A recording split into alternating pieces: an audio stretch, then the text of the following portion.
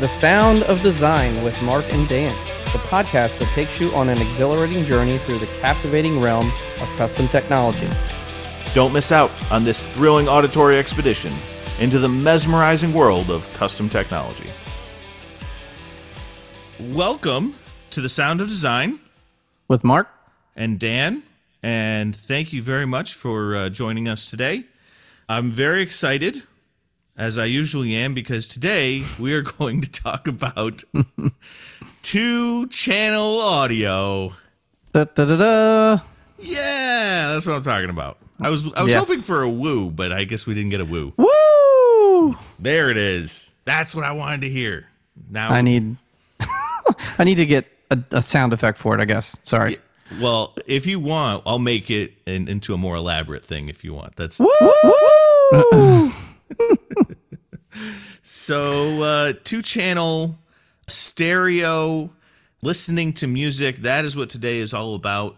And no matter what you call it, if you are an audiophile, if you are just somebody who likes music and you listen on your phone and you have a little solo cup as your speaker, we're going to talk about all of those things. You can't see my face right now. I know you all can't see my face, but yeah. Was there a look of disgust when I mentioned the solo speaker? Yes. Yeah, but I mean, I've seen it because I've experienced it before. That's the worst part. Yes. No judgment. No judgment. All right. So when we get into this, we're going to cover all sorts of things. We're going to talk about some turntables. We're going to talk about the modern world of music streaming. We're going to talk about CD players. And yes, people still listen to CDs. We're going to talk about cables, which I know is going to get a lot of people's feathers all ruffled up, which is fantastic. Yes, you're going to be mad. And we're going to talk about preamps. We're going to talk about amplifiers, monoblocks. But what we are not going to do is essentially review or call out a specific brand or design a system, really. And the reason for this is the fun part about designing a stereo system is the fact that you get to mix and match. You get to choose, you get to decide, you get to do whatever it is that sounds good to you and do what your ear likes. And so this is kind of the whole ethos. It's the ultimate self-gratification. It's the ultimate form of me-centered and selfish focus in a sense, because it's all about the things that you like. And if you don't like it, then it's a bad idea. It's really, really, really that simple. Yeah, and that I mean that being said, if you are looking for some recommendations, feel free to talk to any of us about it. I mean, Dan and I specifically have two different ears and have two different sets of speakers in our home because of the way that we like to listen to things. So, yeah, this is truly about what you like, not about what we're going to tell you is the best. We mentioned, I think in an episode earlier, it's like we picked what the client wanted because this is the ethos. So that being said, there are lots of parts, there are lots of pieces. To start with, could you tell me a little bit about turntables? It's a good place to start. Just to be as transparent as possible, that was the first thing that I wanted to learn about when I got into the custom side of this industry. And I went out and I bought one. Bought one of the more highly rated but affordable options that were out there. To be honest, it's my favorite way to truly listen to music, as long as it's the correct record. We can get to that in a minute. But essentially, a turntable, you have thousands of them out there. I mean, we probably sell at least 1,500.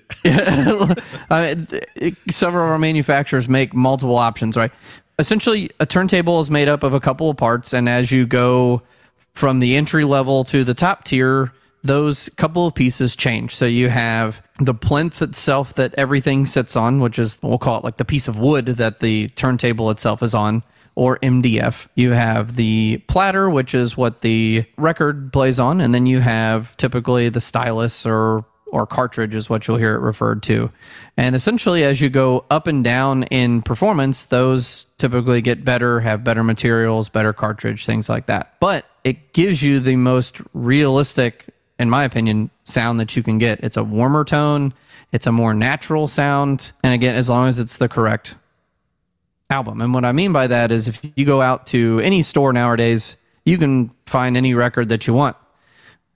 A lot of them are re-releases, so what you want to be careful about is what type of record is it? Is it the original pressing? Is it a digital pressing? Is it 180 gram or more vinyl versus, a cheaper option? So if you're really going to get into this 2-channel stuff that we are talking about today, that's stuff you want to look for. But in my opinion, there's nothing better than sitting down on an evening, pouring your favorite beverage of whatever it is, and putting on an album and listening to it straight through. There's no skipping. You don't get up and move around. You don't go to the next track. You listen to the album front to back.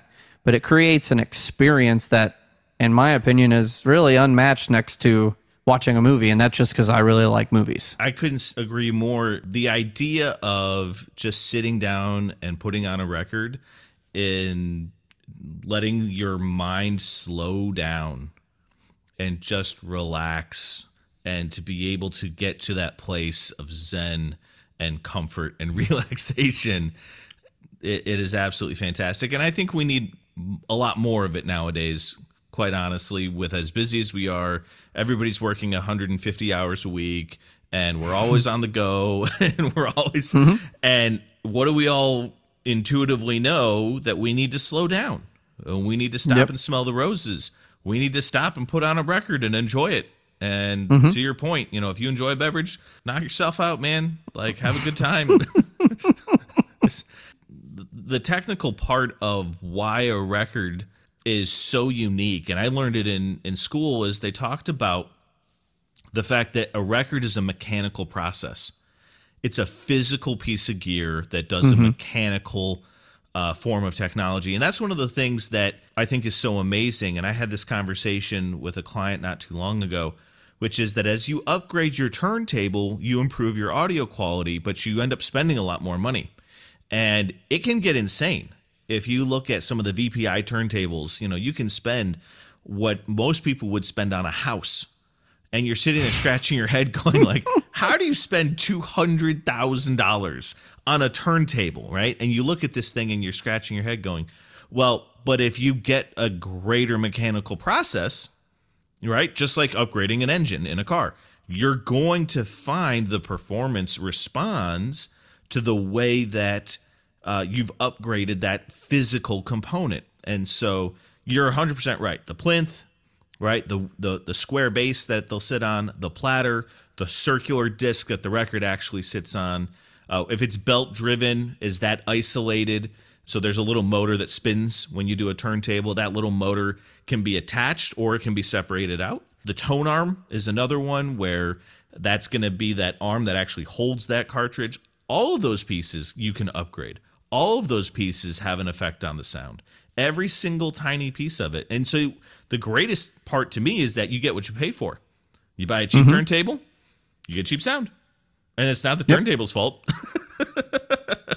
It's the physical thing that you bought. And you buy a really high-end expensive turntable, you get an amazing sound. Well, why? Because you get what you pay for. Yep.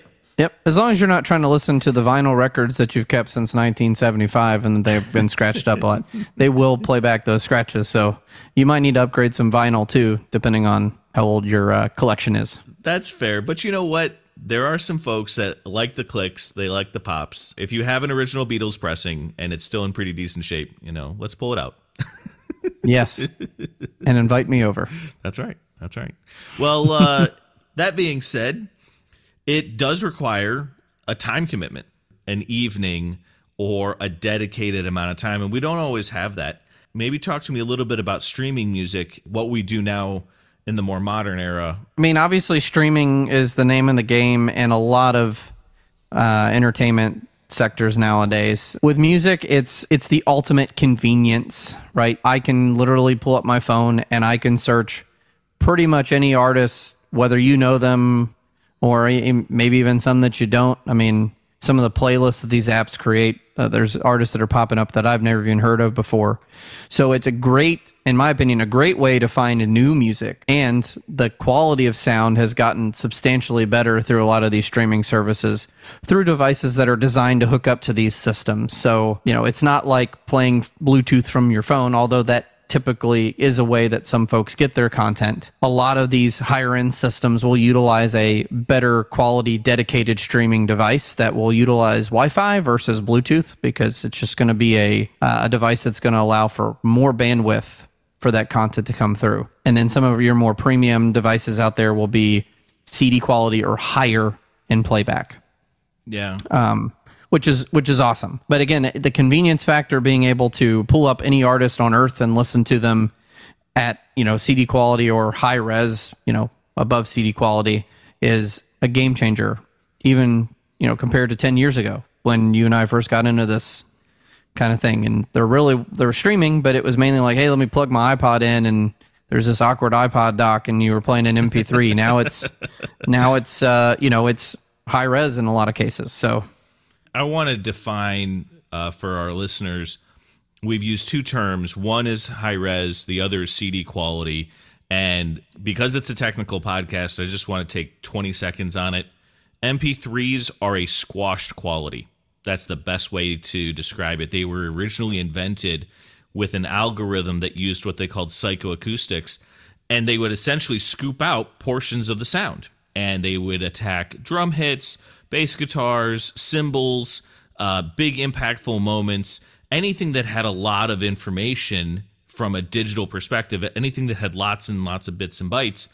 They would just start scooping them away, saying, well, the average person will never hear the difference. And you know what? If you listen on a pair of Apple AirPods or some of the others, you know what? That might be true. You may not be hearing a dramatic difference. Most people are going to listen to this podcast in an MP3 format. Like, it's going to sound okay for all intents and purposes, but it doesn't sound good, and it certainly doesn't sound great. And so if we can get to that CD quality, right? And this is why, quite frankly, people still listen to CDs. You're going to get 70% more information out of a CD than you would out of an MP3. And even though it's an older technology, we have this idea about technology, right? That's always advancing and always evolving and always getting better and better and better and cheaper and faster. And there's an element to that happens. But this is a technology, and audio is this classic holdout where that's not the case. Actually, some of the older technologies, right, going back to the turntable, are better than what we have today. So you have to kind of check your ego at the door a little bit and say, maybe there was a good way to do this. And it's not like it aged bourbon that takes more time to develop. It's actually just saying this was a really good year for wine. That year they did a really good thing, and we should go back and get that. And then high res is better than CD quality. And you're sitting there saying, like, well, how's that possible? Well, we get closer to that infinite mechanical process that was available on the turntable. So this means that there is no compression. We don't have digital conversion. You're not taking an analog signal and converting it into ones and zeros. You don't have voltage points. You don't have, like, all that stuff just goes right out the window.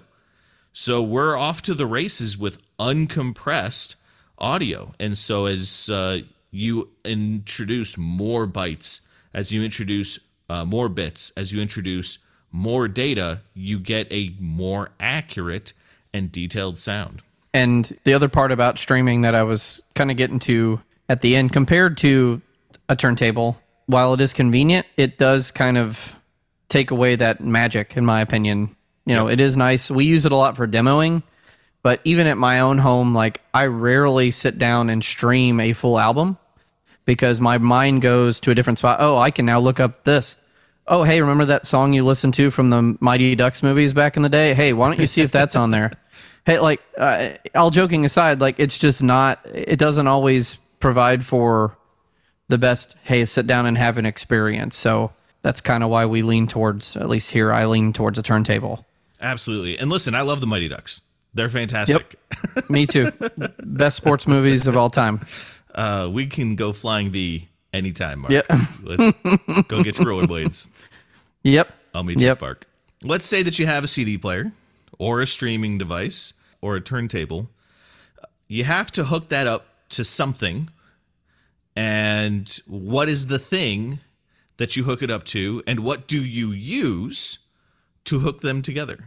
I'll let you talk about the cables part. So Under the bus. Ba-bump. Yep. No. Ba-bump. Well, I did it last time in one of our things, or what we're gonna do. So obviously, you've got to have speakers, right? And what do you need for your speakers in order to make sound? You need something that's going to amplify them. You also need something that's going to take in those signals. So we're going to need, in a more premium system, a preamp. Got it. So that is the device that's going to take in the signals and either distribute them to an amplifier that's built in, which we would call an integrated amp, or distribute the signal out to separates amplifiers, whether that's a mono amplifier, like 2 mono blocks if you've got some serious sound, some serious power, or a 2-channel amplifier. Or if you're doing multi-channel, they have those too. And that just means a mono block means 1 amplifier for 1 speaker. A stereo amplifier means 2 amplifiers for 2 speakers, but it's in 1 box. In one box, yep. Yep. And if it's a multi-channel amplifier, like a 4 or a 5 or a 7, then all the amps are built into 1 box, and that goes to 4 or 5 or 7 or however many speakers you're going to hook up to it, right? Exactly. And just in context, the monoblocks single amplifiers, you typically can gain a substantial amount more power capabilities compared to a 7-channel multi-channel amplifier, because you've got to fit multiple amps into 1 box, and you can't have it be 10 feet tall and 8 feet wide and 6 feet deep, because nobody has room for that, right? Because you said that, we are going to find a 6-foot tall amplifier. They exist. They exist. I believe it. I believe it. Wasn't that what? It wasn't 6 foot tall, but there was like that project one of our a colleague of ours did it somewhere around the country, and they used the audio research amps that were like half the height of the Sonus Faber Aidas that they installed. And I mean, that had to be at least 4 feet tall, not 6 feet, but 4 feet. Well, if you check out some of these, there are some amazing. The Pavetta Opera for a paltry $2.2 million. I'll write a check. We'll use the podcast account for that. Is that cool? We'll expense it. Keep going. Your preamp, you connect to that, and those inputs are either going to be digital or analog. So can be an optical, digital coax, or analog RCA. The way you connect those is going to be dependent on the quality of the devices you're connecting. And that's kind of where Dan and I, over the past several years, probably spent a lot of our downtime when we would have to work in our location, is just messing around with what does the DAC in this device sound like compared to the DAC in the preamp. And for those of you who don't know, DAC is a digital to analog conversion. And we would literally just compare, like we'd plug in a streaming box to the preamp via optical and essentially use the digital to analog converter in the preamp. And then we'd unplug the optical and we'd plug, RCA from the streamer directly into the preamp. It was essentially use the digital to analog conversion in the streamer, just to hear the difference between those DACs. And that's what your cables are going to come into, right? Each individual component has its own sonic signature, or timbre is the word that's actually probably the most accurate. It's the tone or the sound of the gear. If you listen to a Bose speaker, no matter where you are in the world and what version of Bose speaker it is, it could be big, it could be small, it could be portable, it could be headphones, it sounds like a Bose. They have a kind of a profile of sound that they're going to make, and all audio manufacturers have this. And it doesn't matter who you are. You could be a Macintosh, you could be a Russ Sound, you could be a Sonance, you could be a Kef, you could be a Bowers & Wilkins. In fact, it doesn't matter what type of audio gear you have. On the pro side, you could be an Apogee, or you could be a Behringer, or you could be a Sony, or you could be a... No, seriously, like everything has its own sound, because audio is, again, going back to it, mechanically based. So if you change the physical component, you've changed the way that it's going to sound. Now, it may not have a dramatic impact in one sense, because you're going to say, well, that's a very small variation. It might only be a 5% difference in the sound. Or it might be a 2% difference in the sound, or it might be a 30% difference in the sound. But the point is that when you start adding a 5% difference in one component, and then 10% from this component, and then 20% from that component, well, now you have a 35% difference in sound. And so this is where cables, quite honestly, are going to show up as making a difference. And some people are going to listen to it and say, man, I can't hear any difference between this thing and that thing. And that's because it may only introduce a 5 or a 10% difference in the quality of your sound or in the change of your sound. But at the same time, if you're going to look at having a sensitive, high-end stereo system that is capable of reproducing accurately what's being fed into it, then guess what? You're going to hear the difference in digital to analog converters. You're going to hear the difference between this brand and that brand. And that also means that you can hear the difference between what wire you're going to use. So I have this thing I say to everybody. Buying cables is like buying tires for your car.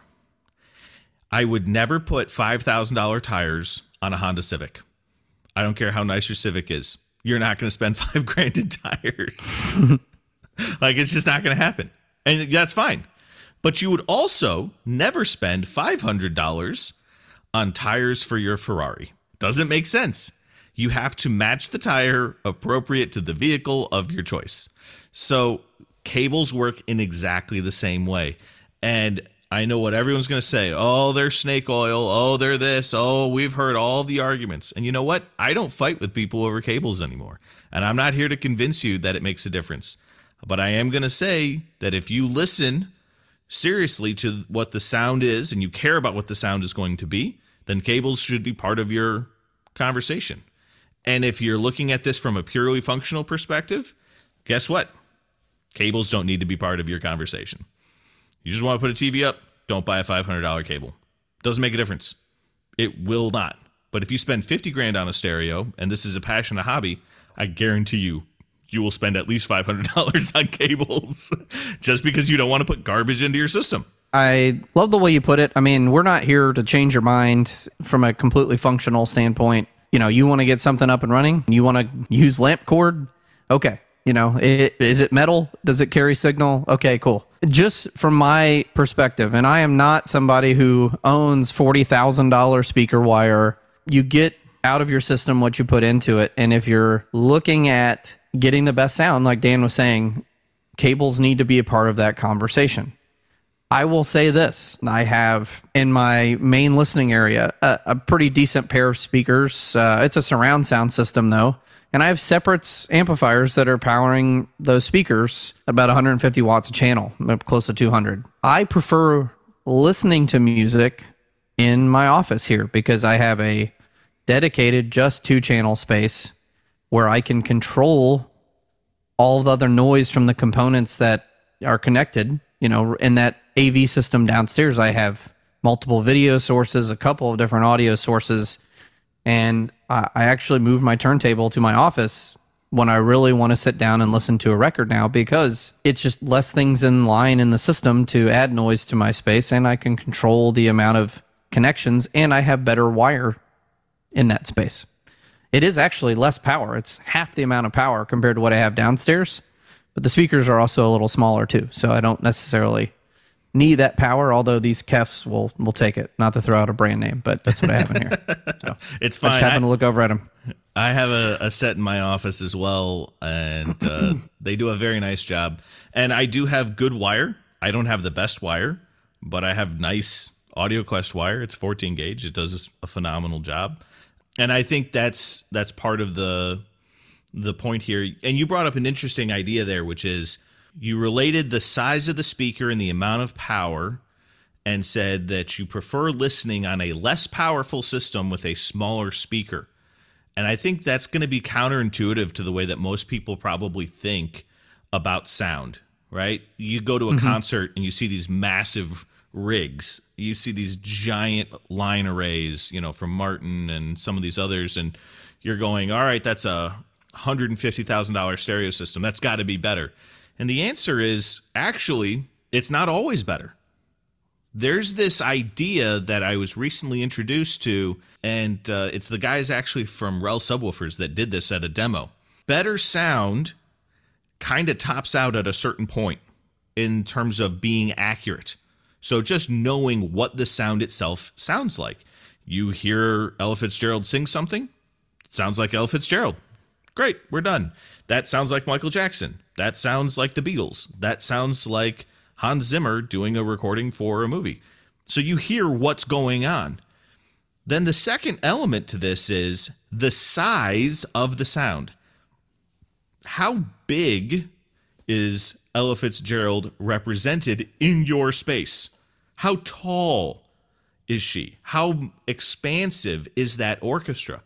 How much depth is there to the sound? And so it's not just about creating an accurate sound. In an office, a very reasonably priced set of speakers, okay, you can listen to studio monitors. They don't have to cost $10,000 a piece in order to sound good. You can get great sound for $2,200, right? $2,500, $1,500, $600. Like, you don't have to spend $1 million to get to a really nice set of speakers. You do, however, need to spend money to improve the size, to improve the depth, to improve that immersion that you're going to get from that sound. But if you don't understand what type of sound you're trying to design, not to plug the show name there, then you aren't going to have a good design. So you're trying to think about that. Like, I want to design an experience just like a chef.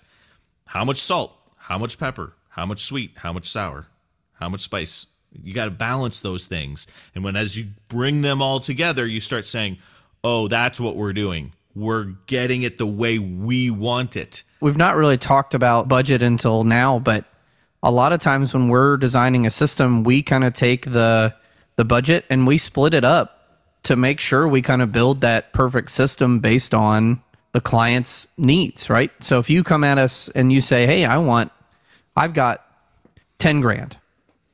Well, I know immediately we need to be looking at a $3,000 pair of speakers. I need to probably be looking at around $3,000 in amplification. And then the other $3,000 is going to be on my sources and cables and anything else that I need, right? Because that's going to give me a well-rounded system.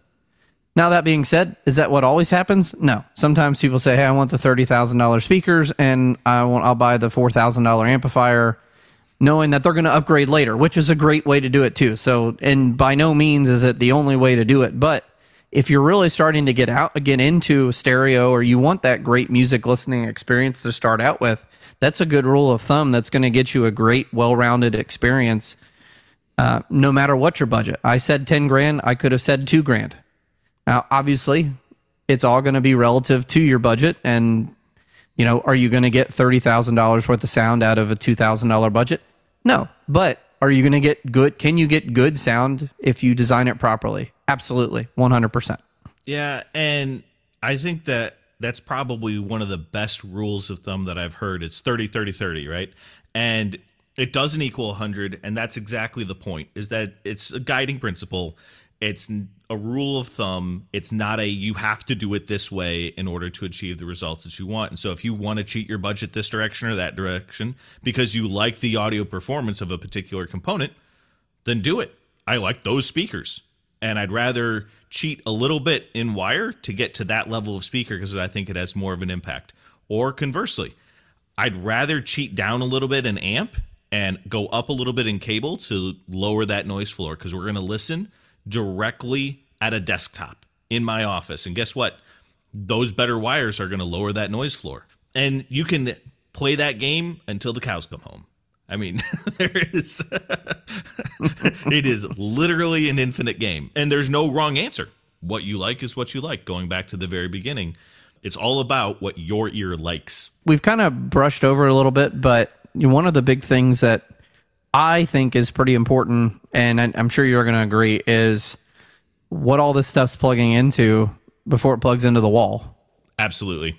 Yeah, some sort of power filtration, linear filtration with surge protection is very important. And again, just like everything else we've talked about, there's entry level and there's ultra high end, right? You know, $500, linear filtration surge protector, and then there's a $12,000 one that you can buy, and all of them are going to do exactly what Dan was just saying in regard to some of the other things, is that it's going to lower that noise floor ultimately between the things that you hear. So I know one of the demos that I always did was a Michael Bublé track, and at the beginning he's snapping, right? Yep. The lower that noise floor, the more it sounds like he's in the room with me, because I hear less of the noise in between those snaps, if that makes sense.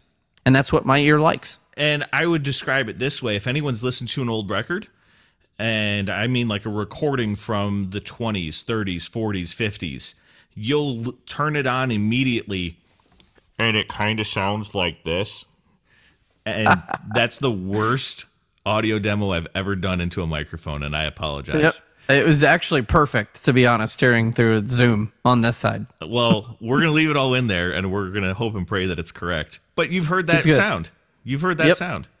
Well, what was causing the recording back then to be different than it is today in 2023? Well, as you improve your physical material, you in turn lower the noise floor or the distortion that the gear itself is going to introduce. And so it's this weird idea where you say, how can the gear I listen to be hurting the thing that I listen to?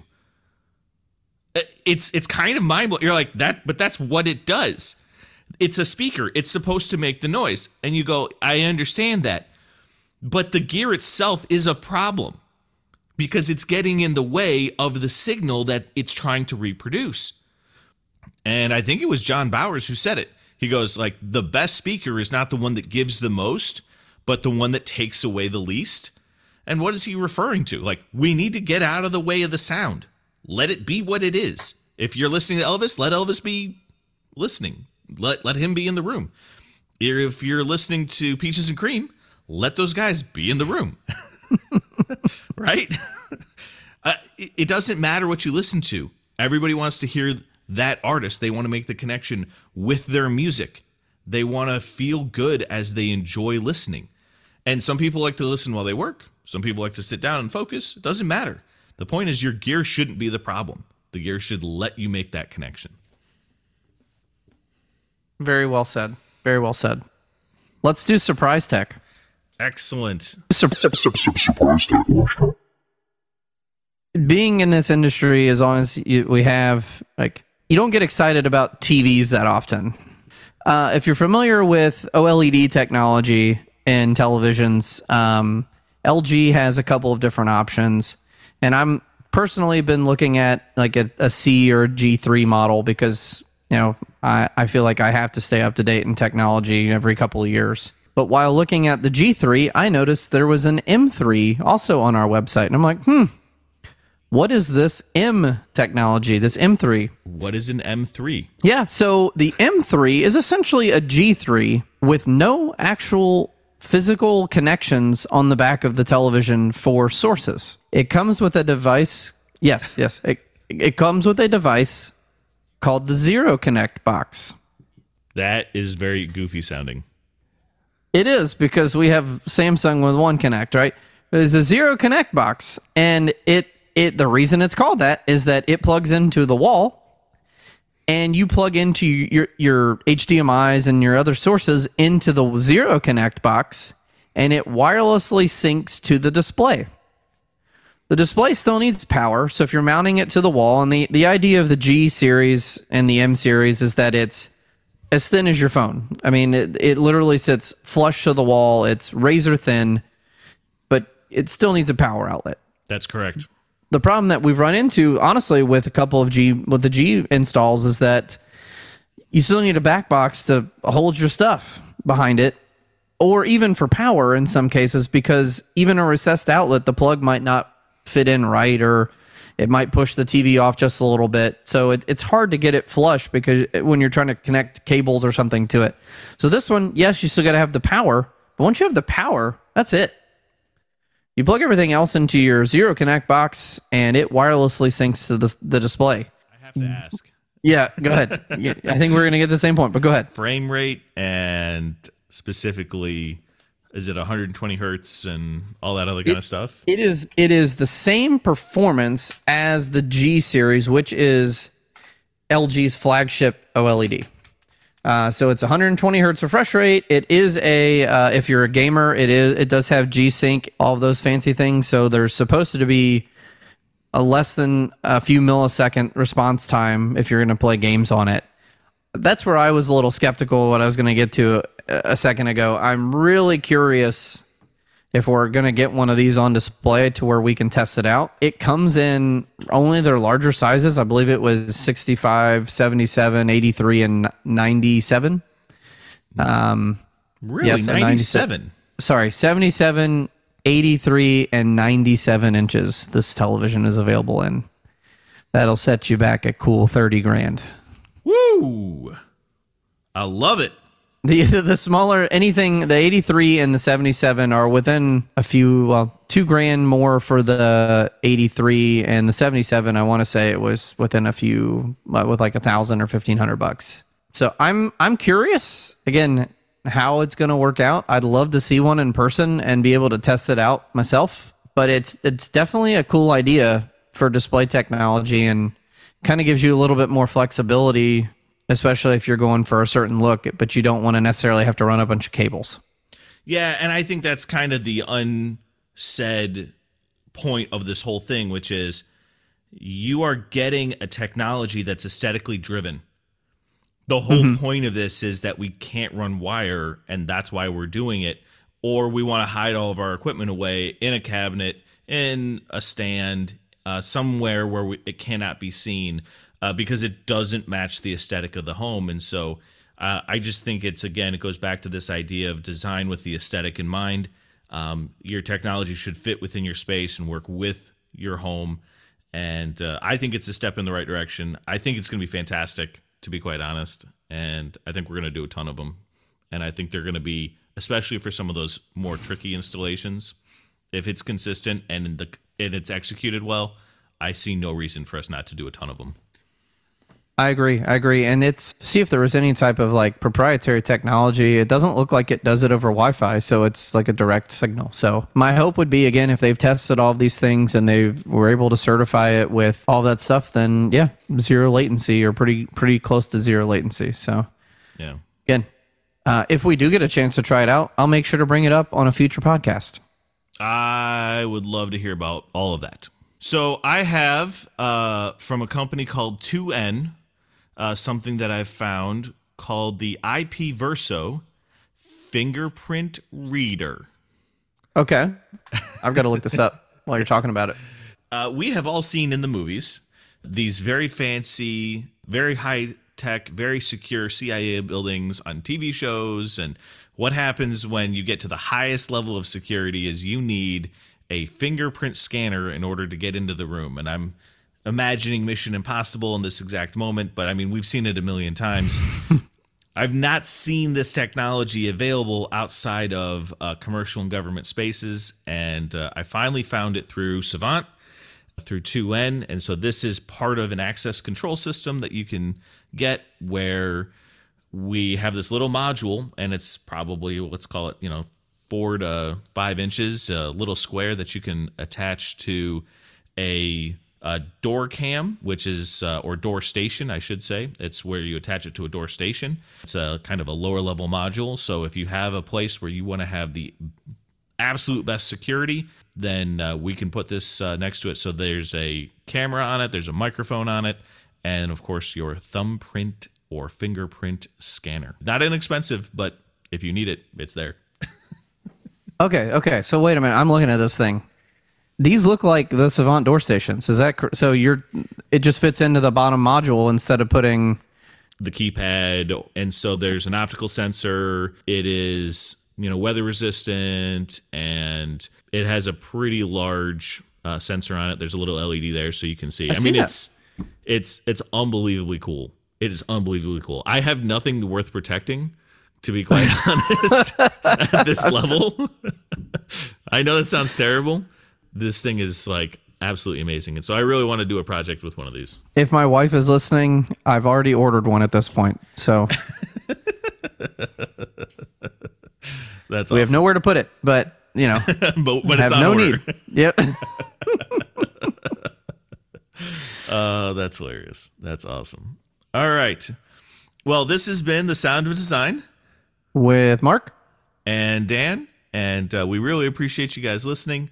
Be on the lookout. We've got some changes coming up to the show in the next month or so. It might be 2 months by the time we're able to roll it out, but we've got some cool things in the works. So please be on the lookout for that. Like, comment, subscribe. We'd love to hear the feedback. It really does help us to tailor the show to what it is that you guys want to hear. Reach out to us on thesoundofdesign.com, LinkedIn, whatever it is that you guys are using, Instagram, Facebook, doesn't matter. All the social medias. And we'll see you on the next episode. See ya.